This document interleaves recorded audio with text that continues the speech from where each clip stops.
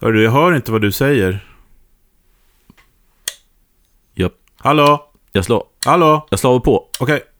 Hallå? Vi kör. Japp.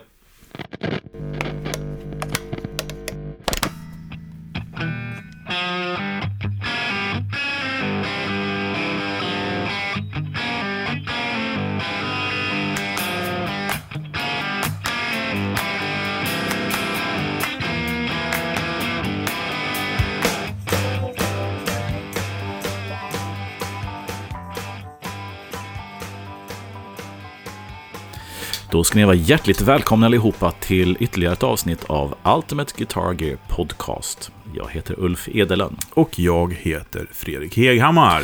Ja,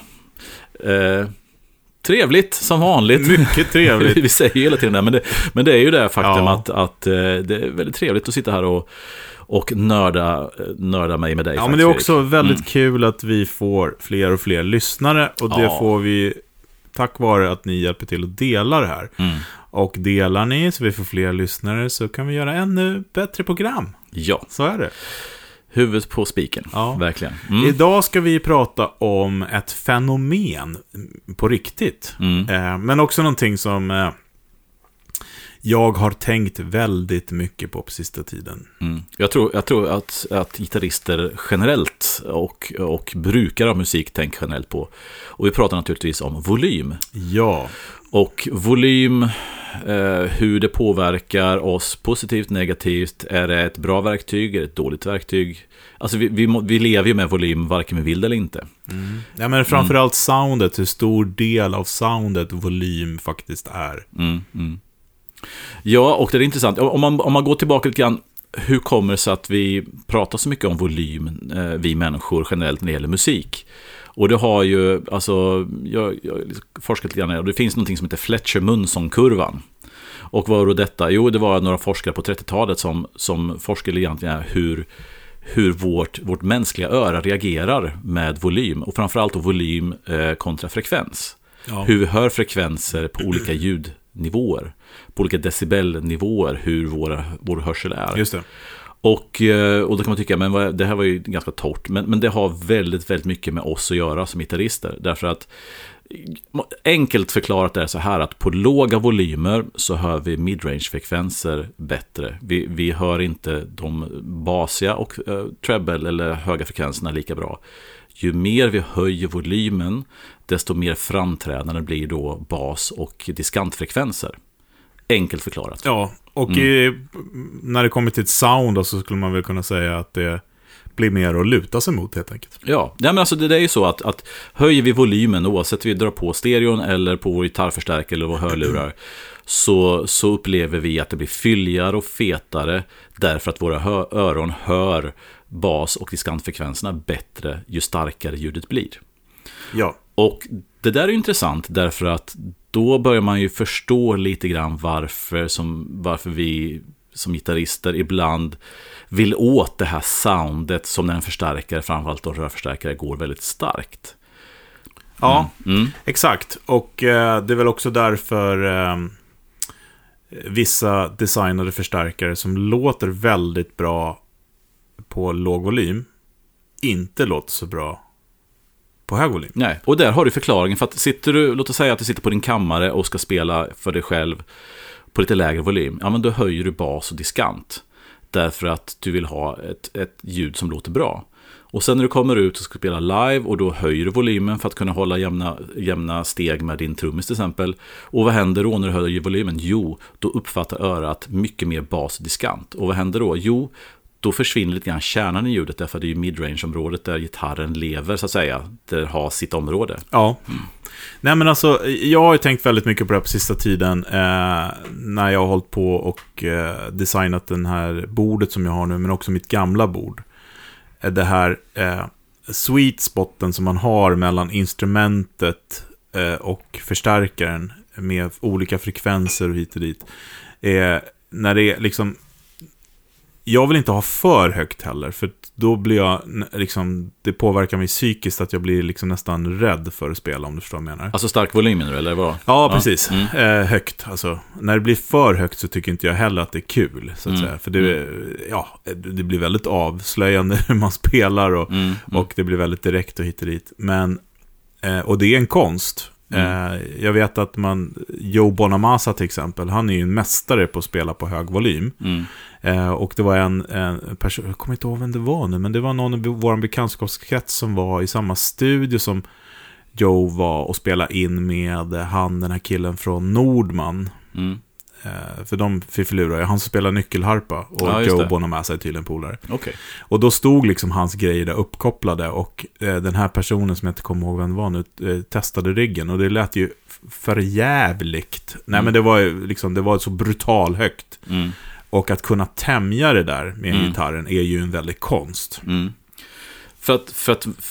För oss som gitarrister så är det 2 saker som jag rent spontant känner när ni snackar volym. För dels är det då hur man uppfattar ljudet på hög eller låg volym, som har med det här Fletcher Munson att göra. Ja. Men sen har den andra delen som är minst lika viktigt, är ju hur volymen påverkar interaktionen med gitarren. Det här återkoppling och det här plankan med de här stenåldersmikrofonerna lindade och så, och hur det påverkas av att stå i en hög volym där du har ljudet från en förstärkare som går rätt in i mickarna och återkopplar till förstärkarna, och så får man den här grejen som många gitarrister har så svårt att sätta fingret på, men det är så skönt att spela när man spelar på hög volym.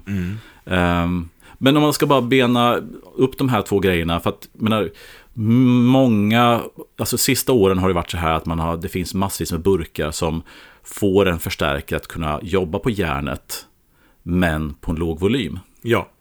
Attenuators, olika typer av IR, reamping och olika typer av laster som sen då reampas eller går till en digital IR, någonting variant så. Ja. Och det är alltså det är väldigt vanligt att folk sitter med sin gamla Marshall Heck och har den på järnet och sen sitter och spelar in med hörlurar för att du har de här burkarna. Ja.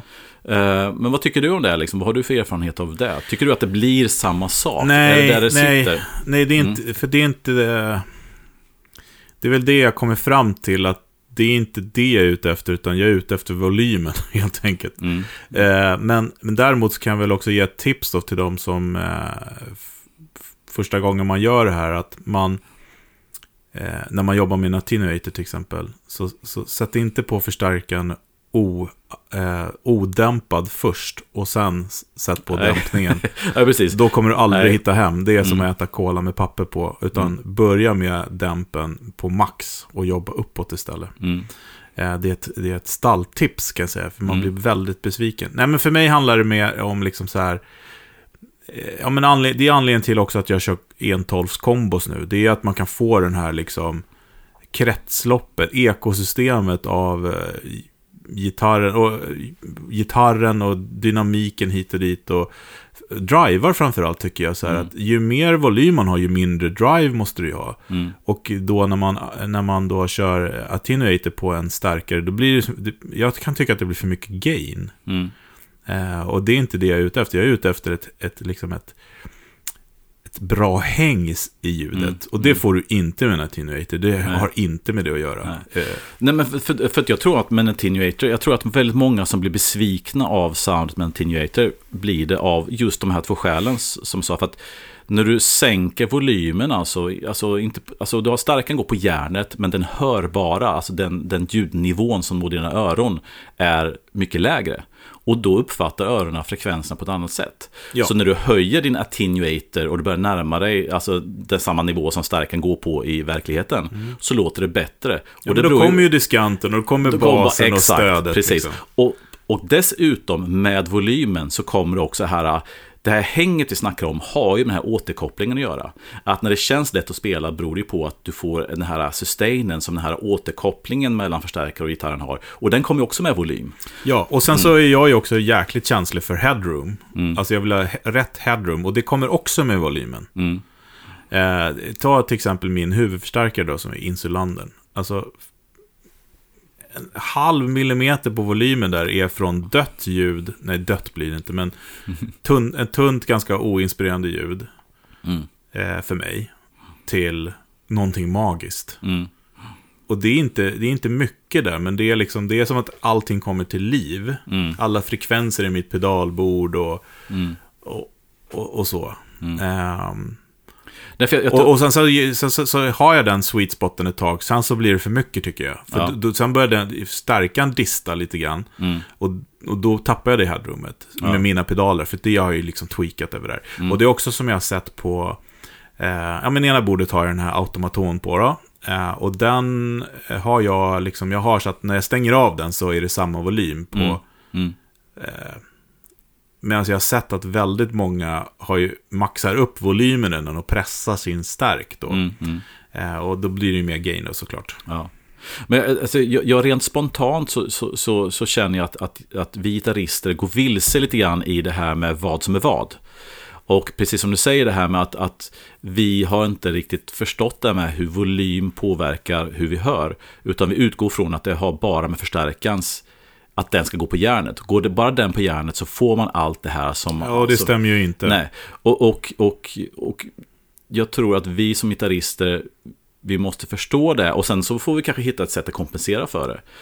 Vilket vi också hela tiden gör med att när vi tillför gain så tillför vi också kompression som är istället för den kompression man får på hög volym och så vidare. Så att hittar man en bra sweet spot med pedaler och sånt, så kan man ju efterlikna den här känslan av att spela på en förstärkare på hög volym. Men det man väldigt ofta glömmer bort är att volymen i sig är ett ändamål. Inte bara att förstärkaren går på järnet. Jag tycker ett jättebra exempel är för er som tittar på That Pedal Show, och för er som inte har gjort det, så gå in på YouTube och titta på det. Där är det så himla roligt, för när de sitter i sin lilla studio där, och de har ju decibelmätare dessutom. Just det. När de drar på volymen, för de gör det ganska ofta för att testa saker och ting. Så för mig som lyssnar så händer det liksom ingen skillnad alls. Nej. Eftersom de har ställt in ljudet så. Ja. Men man ser ju att de börjar liksom röra sig i rummet på ett helt annat sätt. De börjar skratta mer, de liksom så här, och liksom använder instrumentet på ett helt annat sätt. Och det blir ju också lite patetiskt ibland, för att jag hör inte. De bara, jävlar vilket sound. Och jag bara, det lät precis likadant som för 5 sekunder sedan när ni hade låg volym. Det lät nästan bättre då, tyckte jag. För pedalerna kom mer till rätta. Det är som att sitta på en fest och se andra bli fulla. Ja, men verkligen. Och själva nykter. Och just den showen är väldigt roligt att se det där. De bara, jävlar vilket sound. Och egentligen det jag hör är att det blir inte bättre, tycker jag. Nej. Men de ser väldigt mycket gladare ut när de spelar. Ja, och där har du liksom, det är egentligen än en gång huvudet på spiken. Det är volymen i sig. Och är man i den volymen så upplever man det. Ja. Är man inte där utan sitter vid en datormonitor eller hörlurar, så upplever man inte det. Nej, men det är precis. Och förra avsnittet tror jag, eller det var några avsnitt sen när det här sänds då, de testade, de har ju en sån här Hot Rod Deluxe, tror jag det är. Den klassiska mest sålda förstärkaren. Heter den Hot Rod Deluxe? Ja, det heter den. Ja, Hot Rod Deluxe och Hot Rod Deville är väl de två. Ja, precis. Jag tror att det är den de har. Någon av de här. Men i alla fall, då drog de upp den rena kanalen så att den började dista. Och då var det inga glada miner i rummet, utan då var det Dan, han vände bort huvudet. Man verkligen såg så att han försökte undvika de här pikarna. Jag hörde ju, jag som sitter med bra hörlurar och tittar på det här, hör ju ingen skillnad. Nej. Men han vrider sig i smärtor. Liksom. Ja, men precis. För att då var det kanske antagligen så att de frekvenserna som var jobbiga för ens hörsel blev framträdande när man drog på. Exakt. Och då kan det bli smärta liksom. Men det är intressant att se också genom historien, så är det så här att, jag menar, om man kollar på hur rocken och poppen utvecklade sig, så gjorde alla förstärkartillverkare från sent 50-tal med Vox och tidigt 60-tal med Marshall, de gjorde ju starkare och starkare förstärkare. Ja. För att PA-tekniken inte var utvecklad och publiken lät högre. Tjejerna skrek och allt sånt där. Och sen de sista 10, 15, 20 åren har vi jobbat åt andra hållet, att göra alltså idag så är ju, alltså om man bara kollar på Blackface-förstärkare, de dyra förstärkarna var Twin och Super Reverb för 20 år sedan. De är mycket, mycket billigare än vad en Champ till och med idag liksom. Ja. Eller en Deluxe Reverb i alla fall. Så att trenden mot mindre förstärkare med lägre volym har ju varit tydlig. Och med den då har det kommit till det här med att sitta hemma med attenuators eller digitala varianter.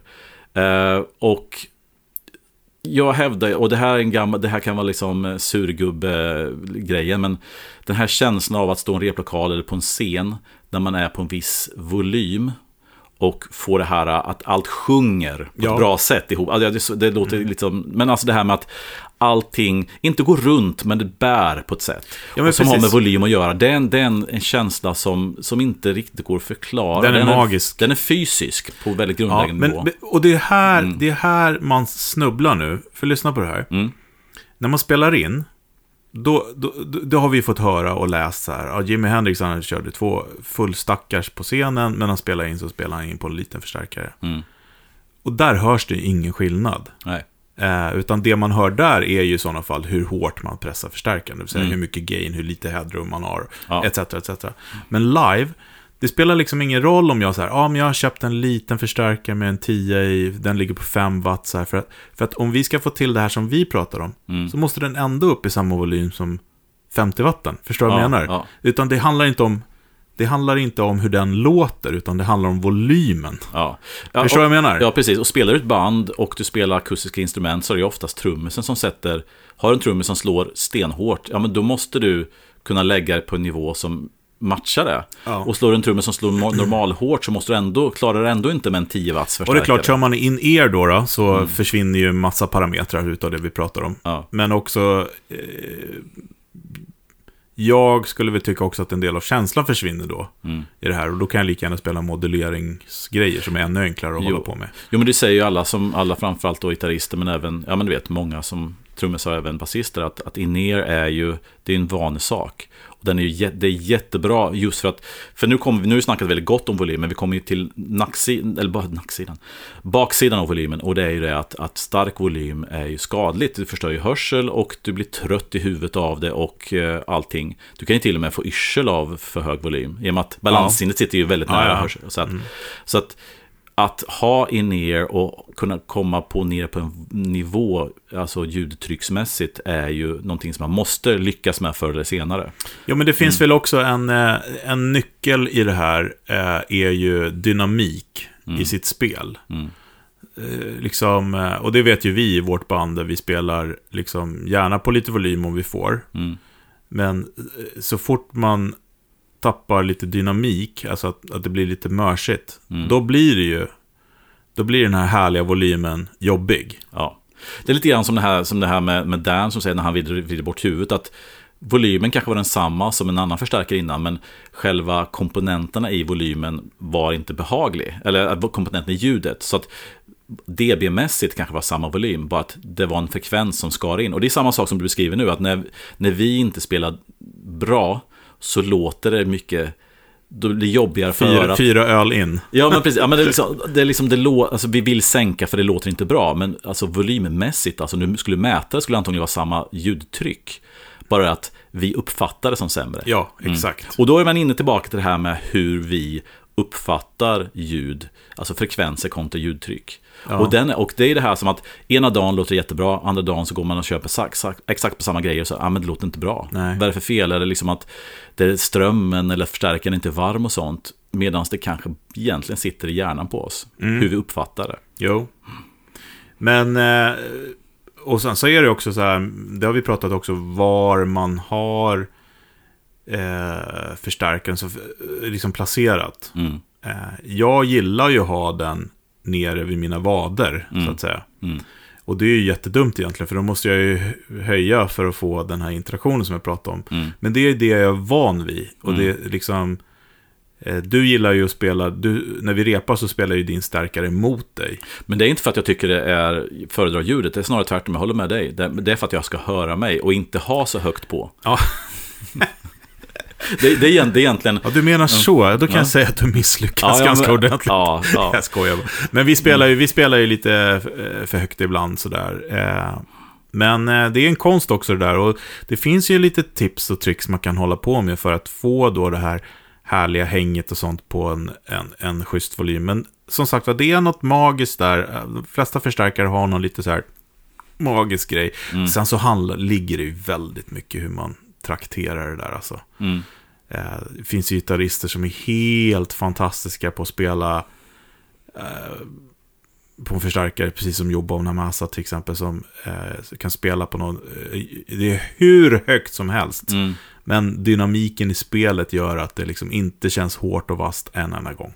Nej, men och jag håller med dig, för att hela grejen med att spela med hög volym är ju att du får ett headroom i dynamiken som du kan jobba med. Alltså det är så långt ifrån platt som du kan. Ja, men det är det jag menar. Det är liksom så alla effekter och allting. Det är liksom allting.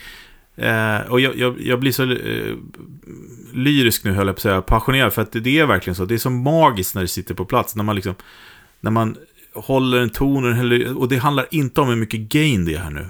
Det är precis som du sa tidigare, att jag vill inte köra Attenuator så att det blir mer gainigt hit och dit. Jag vill ha mer liksom interaktion, dynamik, häng, någonting att luta på.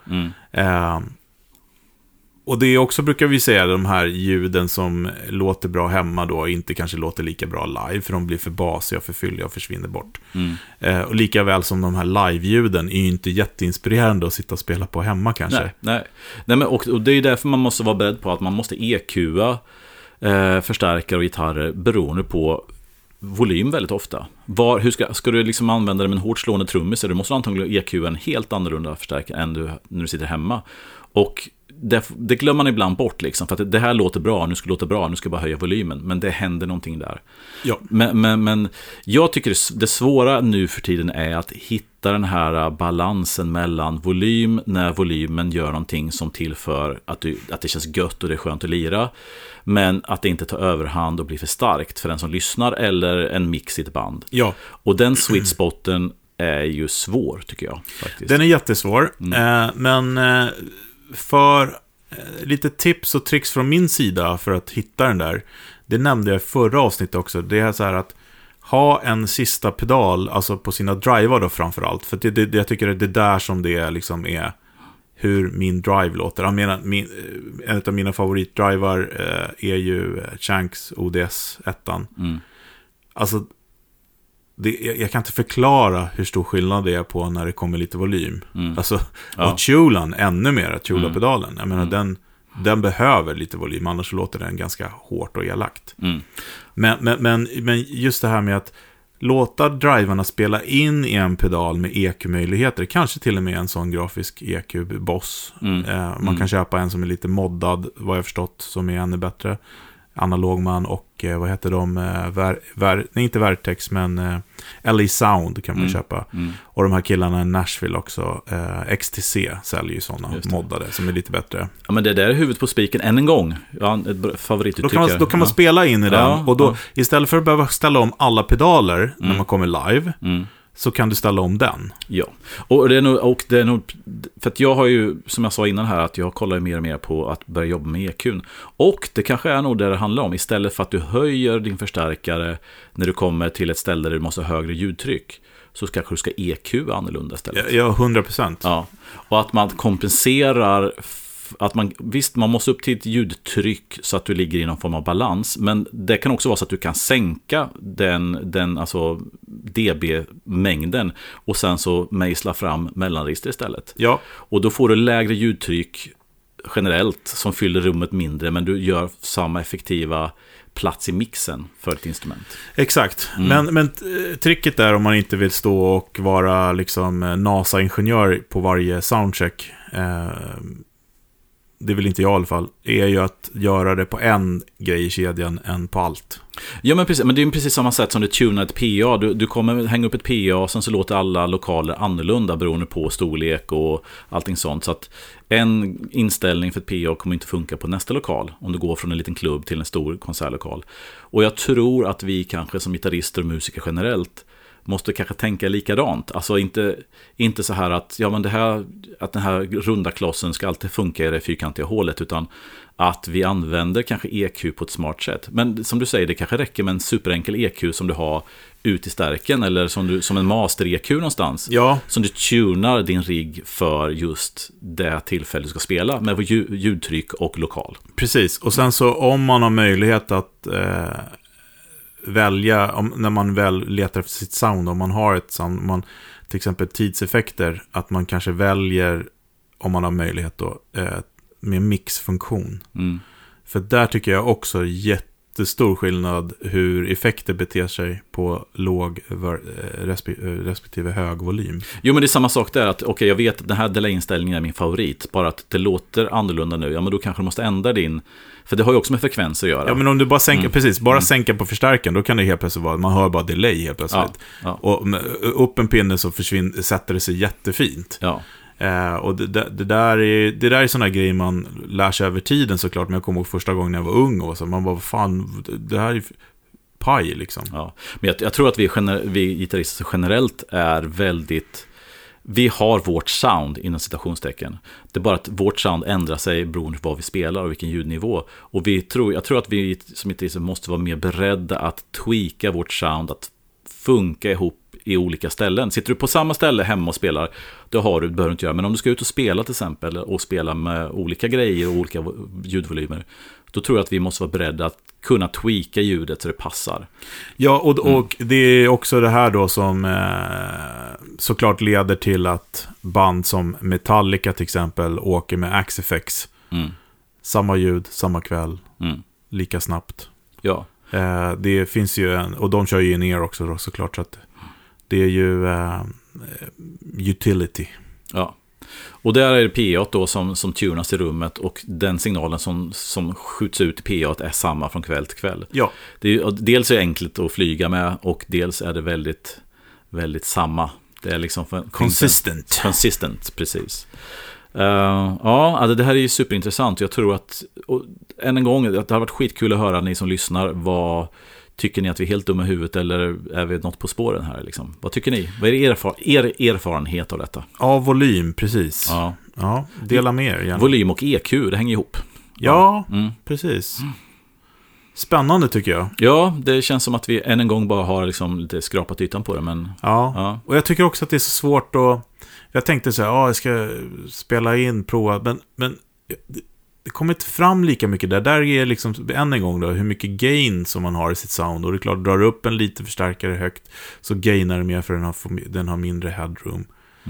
Men det är inte det man är ute efter. Och jag vet så här, jag kommer ihåg när jag höll mig borta länge från EV-högtalare till exempel.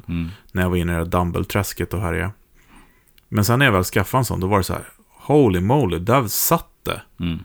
Och den kanske har lite mer hi-fi-karaktär på så sätt, att den är liksom mera bandbredd på, eller vad det nu tänkas vara, och den har ju väldigt mycket headroom. Men då liksom tog man bort den här variabeln av att högtalaren ändrar sig på volymen. Ja. Förstår du vad jag menar? Den var bestående variabel. Ja, den blev mer som något som förmedlar ljudet istället för att ge sin egen karaktär så mycket. Exakt, och då jobbade man ju mer med, då var man ju tvungen att jobba mer med EQ:n.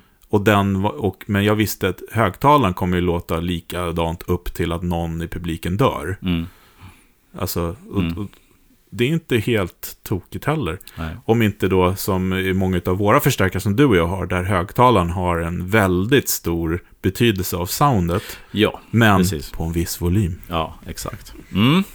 Ja, vi kommer säkert återvända till detta på många olika sätt och vägar. Yes, dags för skåningen då. Fölster, ja, yes. Han kommer här.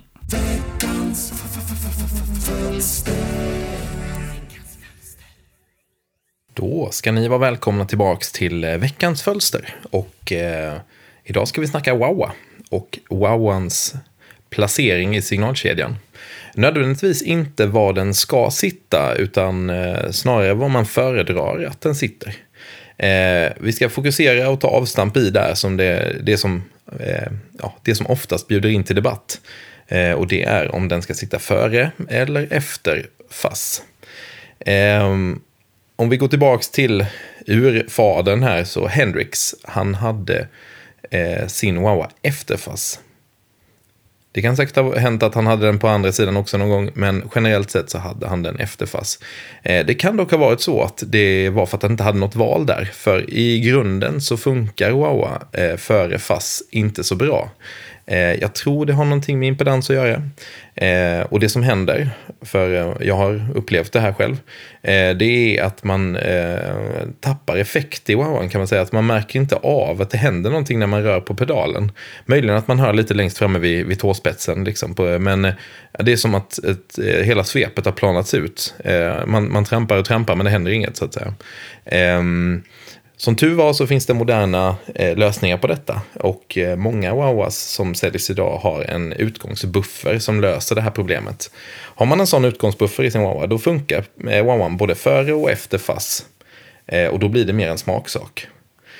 Och när jag säger fuzz då, då tänker jag väl på lite så här vintage-inspirerade fuzzar, för jag tänker mig också att om man har någon, det finns väl också så på andra hållet, det finns moderna fassar som inte är så känsliga med vad som skickas in i den.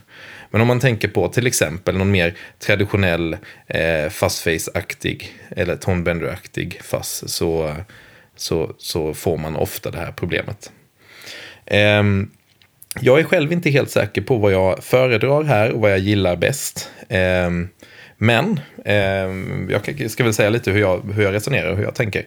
Dels ska jag säga det, jag spelar inte så jättemycket med wowa.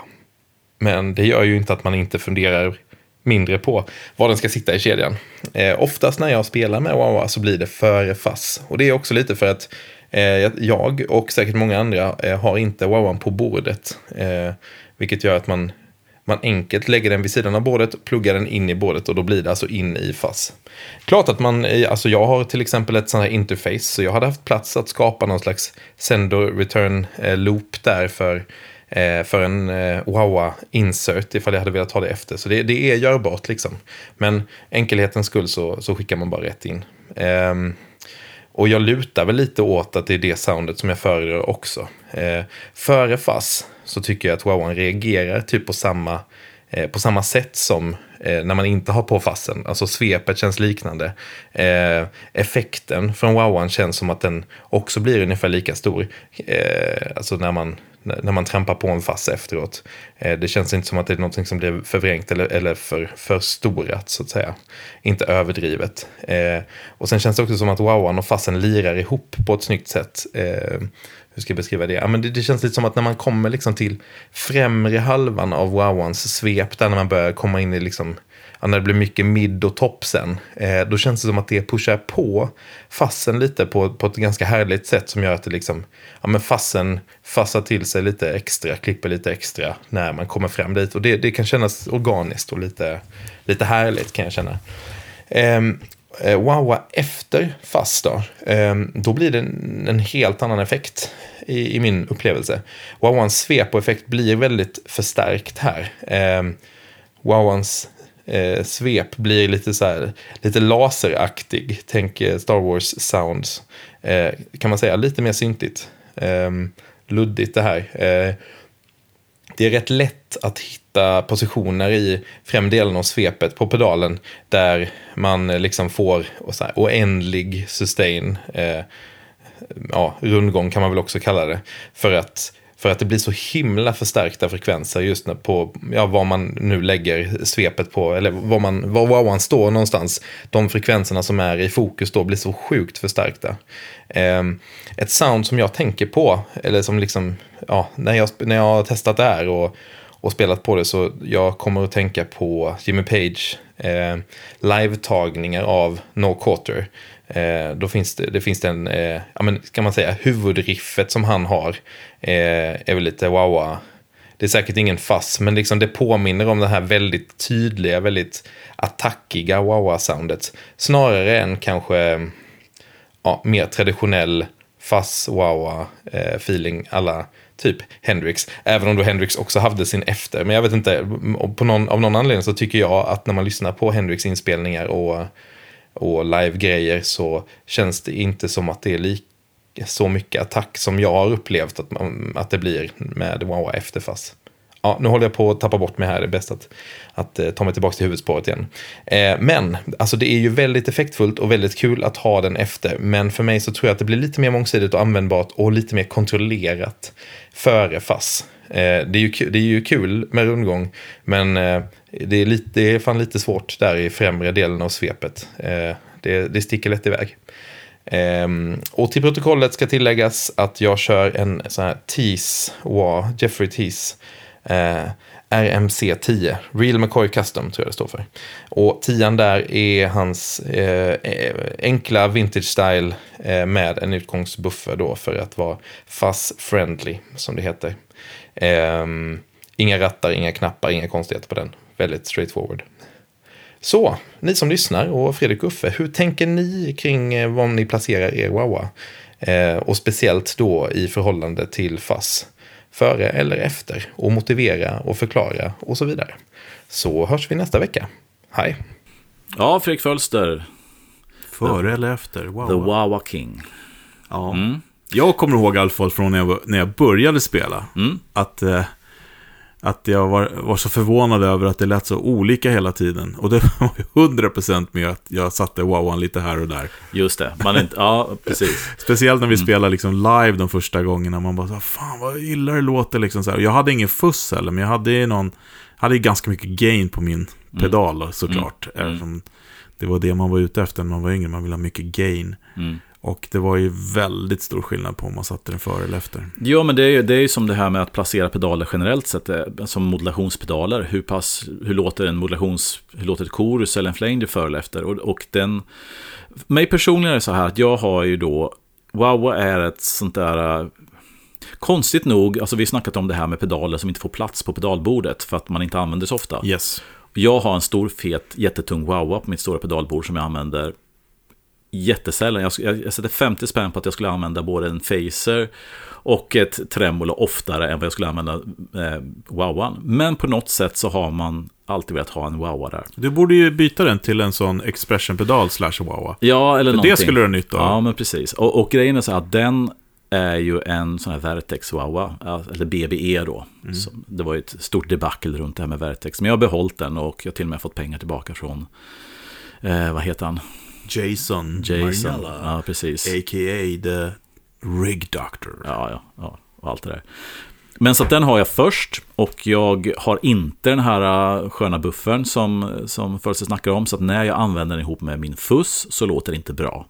Men jag använder wowan så sällan så att jag har inte brytt mig om det.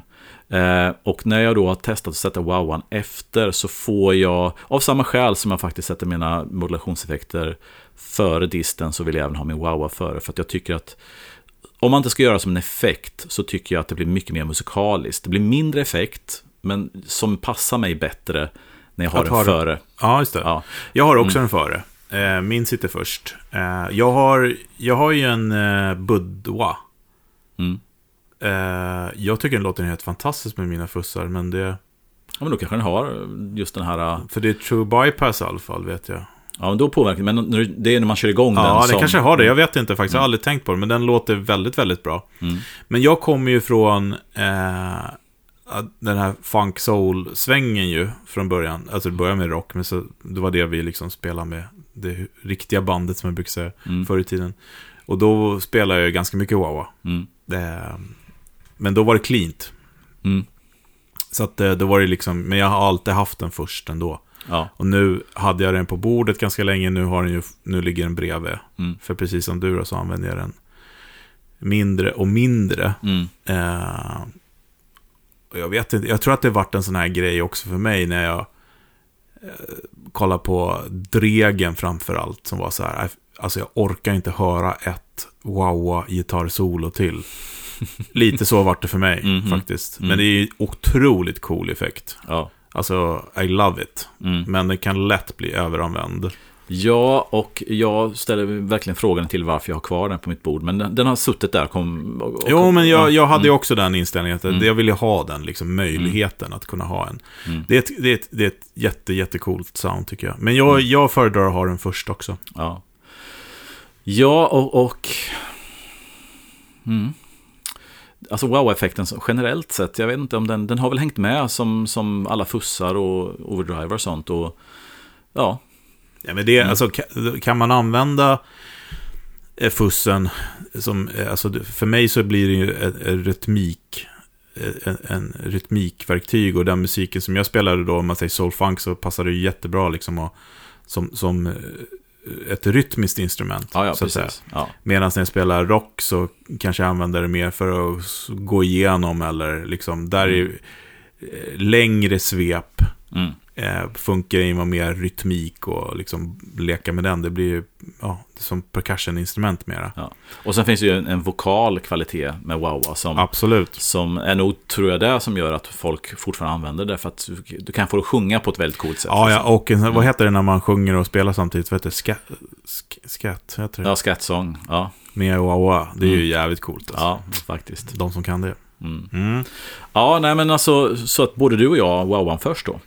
Ja, jag tror att det är vanligast faktiskt. Men det finns ju inga regler. Jag menar, man sätter ju när man tycker att det låter bra. Och det finns väl också så här härliga interface där du kan ändra ordningen beroende på vad du vill också. Ja. För det blir ett coolt sound som Jimi Hendrix då med fussen först. Det säger jag ingenting om. Alltså. Det blir lite vildare helt enkelt. Ja, med dramatisk effekt. Liksom. Ja, som då hänger ihop lite grann med vårt huvudtema idag, med volym. Ja, precis. Att har en full stack och kör fussen först och wowan efter, så är det en upplevelse. Ja, precis. Men det kan också gå överstyr. Ja, det blir för mycket. Men en trio som han kör liksom, skrymt. Ja. Coolt. Ska vi gå till veckans pryl kanske? Jag tycker att det är dags för det. Ja.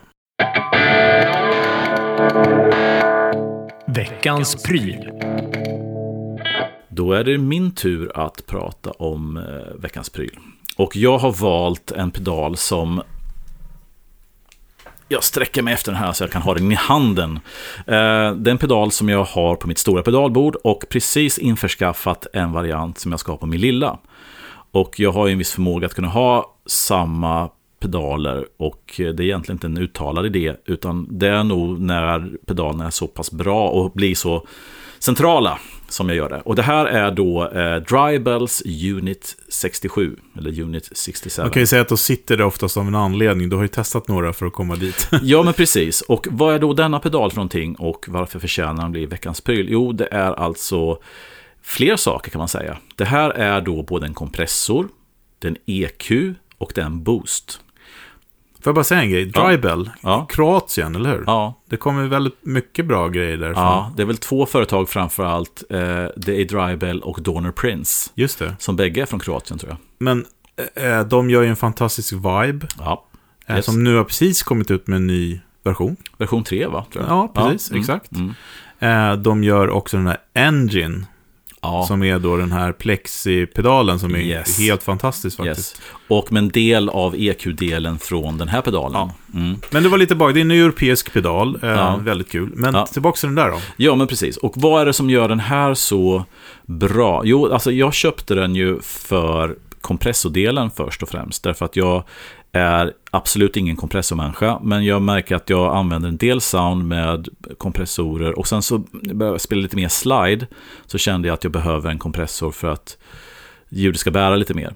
Och då kollar jag på olika varianter, och jag har haft en Sir Koji-kompressor som har funkat bra. Och en viktig grej som många moderna kompressorpedaler har, som jag är lite ute efter, är ju att man ska kunna ha en mix på den. Precis. Att du kan köra sån här sidechain eller den här parallella kompressionen, att du har då den komprimerade signalen som blandas då med en torr signal.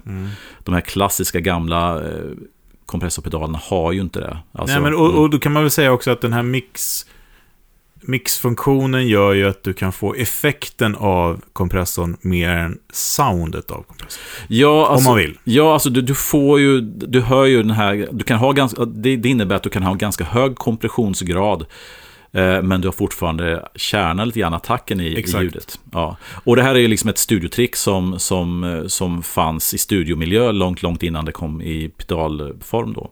Så att kompressorn var ute efter, och det är en ganska enkel kompressor.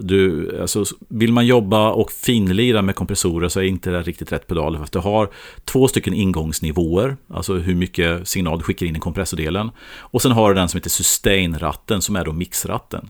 Så egentligen kan du bara sätta 2 stycken så att alla de här threshold och ratio och allting här är satta fast i pedalen. Så att du har ju då egentligen bara 2 nivåer på, eller 2 om man säger kompressornivåer på det, plus då den här mixratten. Men det är ju då byggt på den här 1176 Uray eller ja, Universal Audio tog vi vidare sen. Det är den 1176 kompressorn, den klassiska studiokompressorn. Det är den soundet, det är samma det är den kompressorn som även Origin bygger sina Ja, just det, på. precis. Kali 76. Ja, precis. En väldigt snygg, väldigt transparent typ av kompressor. Men det jag fick på köpet då, som jag inte egentligen hade tänkt på, men som har funkat skitbra, är att ha en väldigt bra EQ i. Och då har du low och high, som är då självförklarande. Så har du då den som heter range, och det är alltså en mid-range-varianten. Men då har de gjort den som en liten sån här range master-liknande mid. Så pushar man på range-knappen, alltså mid-knappen, så får man en range master-liknande boost-funktion, så att säga. Ja. Och den där pedalen är ju helt fantastisk till att göra det här som vi sa, att ha sist efter sina drivar som en liten tone shaper. Yes. Eller först, om du vill ha den som kompressor. Så att den här är cool därför att du kan göra väldigt mycket med den. Så att du kan använda den som en ren, du kan slå av EQ:n och du kan sätta sustain på minimum. Då har du en stor ratt som är en volymratt. Du kan använda den bara som en boost. Sen kan du då sätta igång kompressorn, dra upp sustain så att du kryper in lite kompression i det, och sen kan du dra igång EQ:n så att du kan EQa hur mycket. Så du kan göra massvis, och det här är en väldigt organisk blandning, så du kan både ha EQ, en kompressor och en boost, och olika grader av varje del. Och sen så har den även då en väldigt bra buffer i sig, så att när du slår av den så har den en buffrad bypass. Många säger att men jag vill inte ha en buffrad, utan jag vill ha en true bypass, och de kollade på detta och undersökte, men de kom fram till att en buffrad bypass lät mycket bättre och var mycket smidigare än en true bypass-variant. Ja. Och i mitt fall på mitt pedalbord passar det alldeles utmärkt, för jag behöver en buffer tidigt i signalkedjan. Och den här ligger då som andra eller tredje pedal på mitt lilla pedalbord. Och den ligger då väldigt tidigt även på den andra. Men precis som du säger så skulle det här kunna vara en sån bra sista pedal också, som en clean boost ut och EQ ut. Ja, men absolut, för att egentligen då, det vi inte nämnde i början här med volymgrej var ju kompression också, alltså högtalarnas inverkan på den. Så att egentligen så svarar ju den där pedalen på alla de behoven som man kan tänkas behöva när man sänker volymen. Det vill säga att man kan kompensera upp med den där, inte så att det blir högre, utan att man får samma känsla på lägre volym. Ja, precis. Den här känslan av volym försvinner, men att det här med att du upplever att det låg, alltså basen och diskanten försvinner, kan du kompensera med detta. Plus att dra in lite kompression för att kompensera för att förstärkaren inte komprimerar. Ja, men precis. Och man tänker också så eller din som, hörsel också. Ja, exakt. Men så som du använder i vårt band då, så kör ju du den där nästan uteslutande när du spelar slide. Ja, jag använder den nästan uteslutande som en kompressor. Ja, men det jag skulle säga det var att skulle du då, men du skulle behöva höja volymen väldigt mycket på förstärkaren för att tränga igenom lika bra som du gör med den där på lägre volym. Ja, exakt. För att det jag gör nu för att få den här bärigheten i mitt slide lead är ju att jag har en kompressor som gör att du får det här hänget, men också att jag kan trycka på i vissa frekvenser där jag behöver gå fram just när jag spelar slide. Så det upplevs som högre, men det är inte högre. Nej. Volymmässigt, dB-mässigt. Precis, utan där kommer EQ:n in att kunna trycka fram de frekvenserna som behöver höras, utan att något annat höjs också. Precis. Så du rensar igen, kan man säga, för höjer du alla frekvenser lika mycket så blir det ju väldigt mycket frekvenser som åker kring i rummet som egentligen inte behövs, så att säga, va? Som åker med på volymhöjningen. Samlar ihop dem lite, nyper till det. Ja.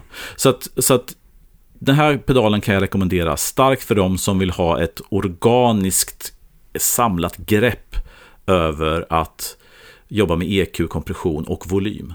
Ja, men och jag tycker så här, för att använda så här buzzword inom gitarrsvängen, så är det amp-like. Det tycker jag att de är väldigt bra på sina produkter, att det känns väldigt amp-like. Och vad menar jag med det då? Jo, men det känns som att det mer som att det är ett än att det är en separat pedal. Ja.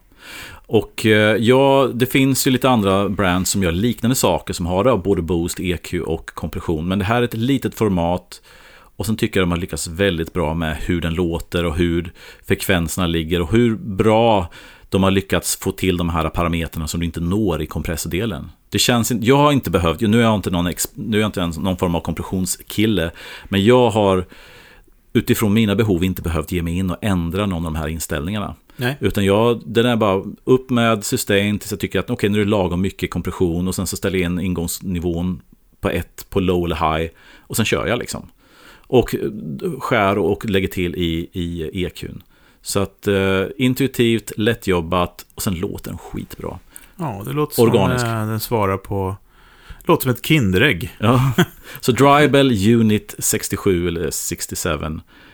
Varmt rekommenderad pedal om man är ute efter de sakerna vi har pratat om. Ja. Kompression, EQ och boost. Har ni dela gärna era erfarenheter här i våra kanaler. Har ni inte än, gå och testa en. Ja, starkt rekommenderat, verkligen. Men du, det var allt för idag. Ja. Vi ska gärna uppmana att dela. Vi blir jätteglada för det. När ni delar, tagga oss gärna så att vi ser att ni delar. Så kan vi dela det ni har delat. Ja.